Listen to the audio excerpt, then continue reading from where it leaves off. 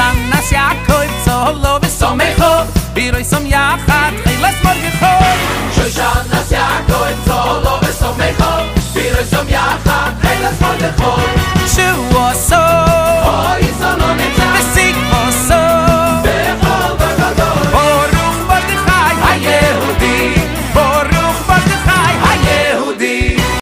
Hi, welcome to Fay It Forward. This is Faye Krantz Green, and as always, thank you for listening. I think I'm still a little hungover from Purim, even though I did not drink any alcohol at all. What I did do was eat. I ate a whole lot of chocolates and marshmallows, and more chocolates and more marshmallows. How could I resist?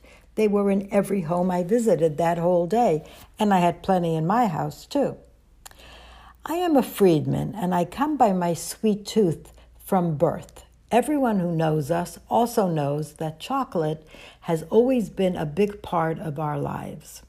My father, Olav Shalom, always had chocolates in his pocket.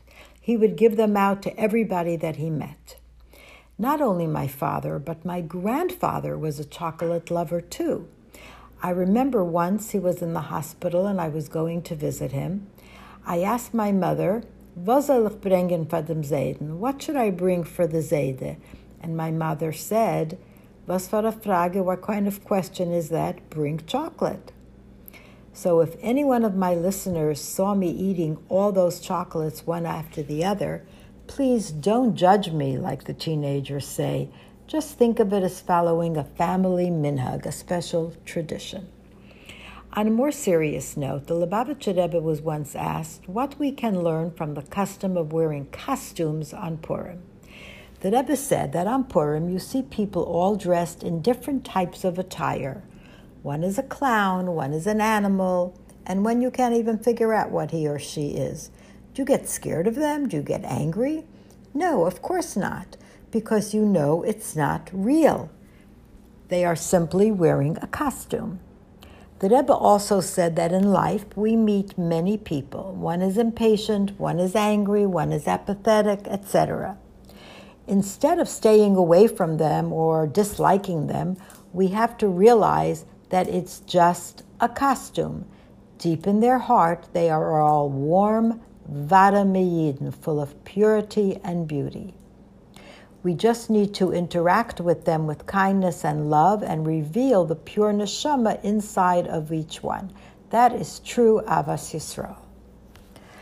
On my recent plane trip home from Atlanta, when I was already in my seat, another passenger came in, and he was extraordinarily heavy, and I thought, I hope we're going to fit, and I'll be able to sit, on the chair. And it turns out that the first thing that he did was to make a phone call.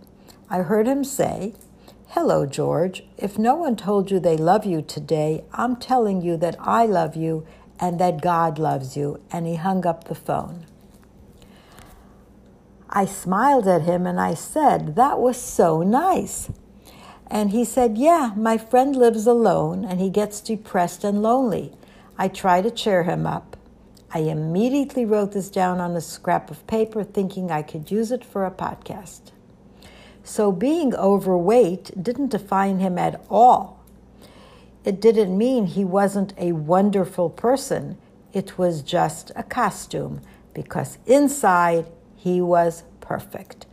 I hope you all had a meaningful and fun Purim.